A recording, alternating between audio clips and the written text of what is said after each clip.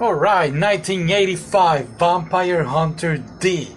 So there are two films. This is the first one. So it's an 80s film. Expect everything from the 80s, like epileptic flashes. So if you have somebody epileptic, don't see this film with that person. Silly, crazy, stupid romance. I didn't want to say stupid. I mean, the guy saves the girl, and bam, she falls in love with him. What? Really? I mean, it's okay that somebody rescues you and you go like develop, I guess, feelings. But this girl is like head over heels for this guy, and this guy is a half human, half vampire, and we are now in a post-apocalyptic world. Where there are vampires, werewolves, and monsters, and all this, and we have hunters. And this guy is a half human, half vampire hunter, and yeah, basically that's it.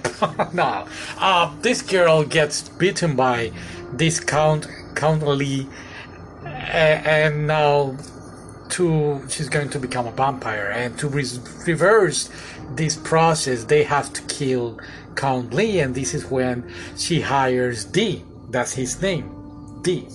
Vampire Hunter D.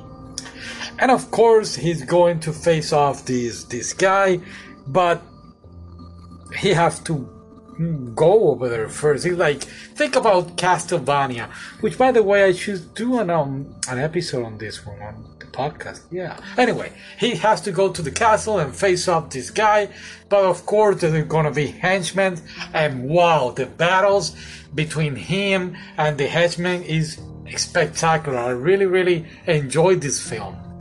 I mean, I was very surprised about it. It's a 1985 film. Very well made. The story is well written. Of course, it's based on a book, so they were very loyal to it. What else? I already mentioned the epilepsy thing.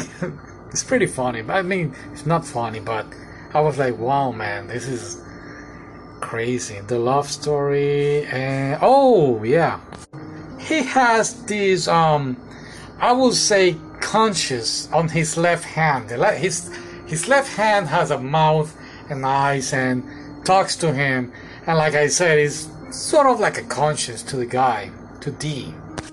Now, one thing that really I was expecting a lot and it didn't happen was the battle between D and Count Lee.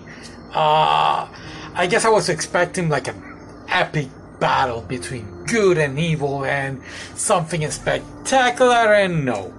And in fact, remind me of Vampire Knight, that final fight that they had, and it was like I don't know. I mean, the battle between the henchmen and D was way better, especially the one with the sirens, and there is another one with a guy that I forgot his name. But I mean, the battles were great, but that final battle, the only good thing about it was the surprise that they actually acknowledged Count Dracula. And yeah, now this is the first film. I'm gonna watch now the second one, and I guess I'll see you later. Bye.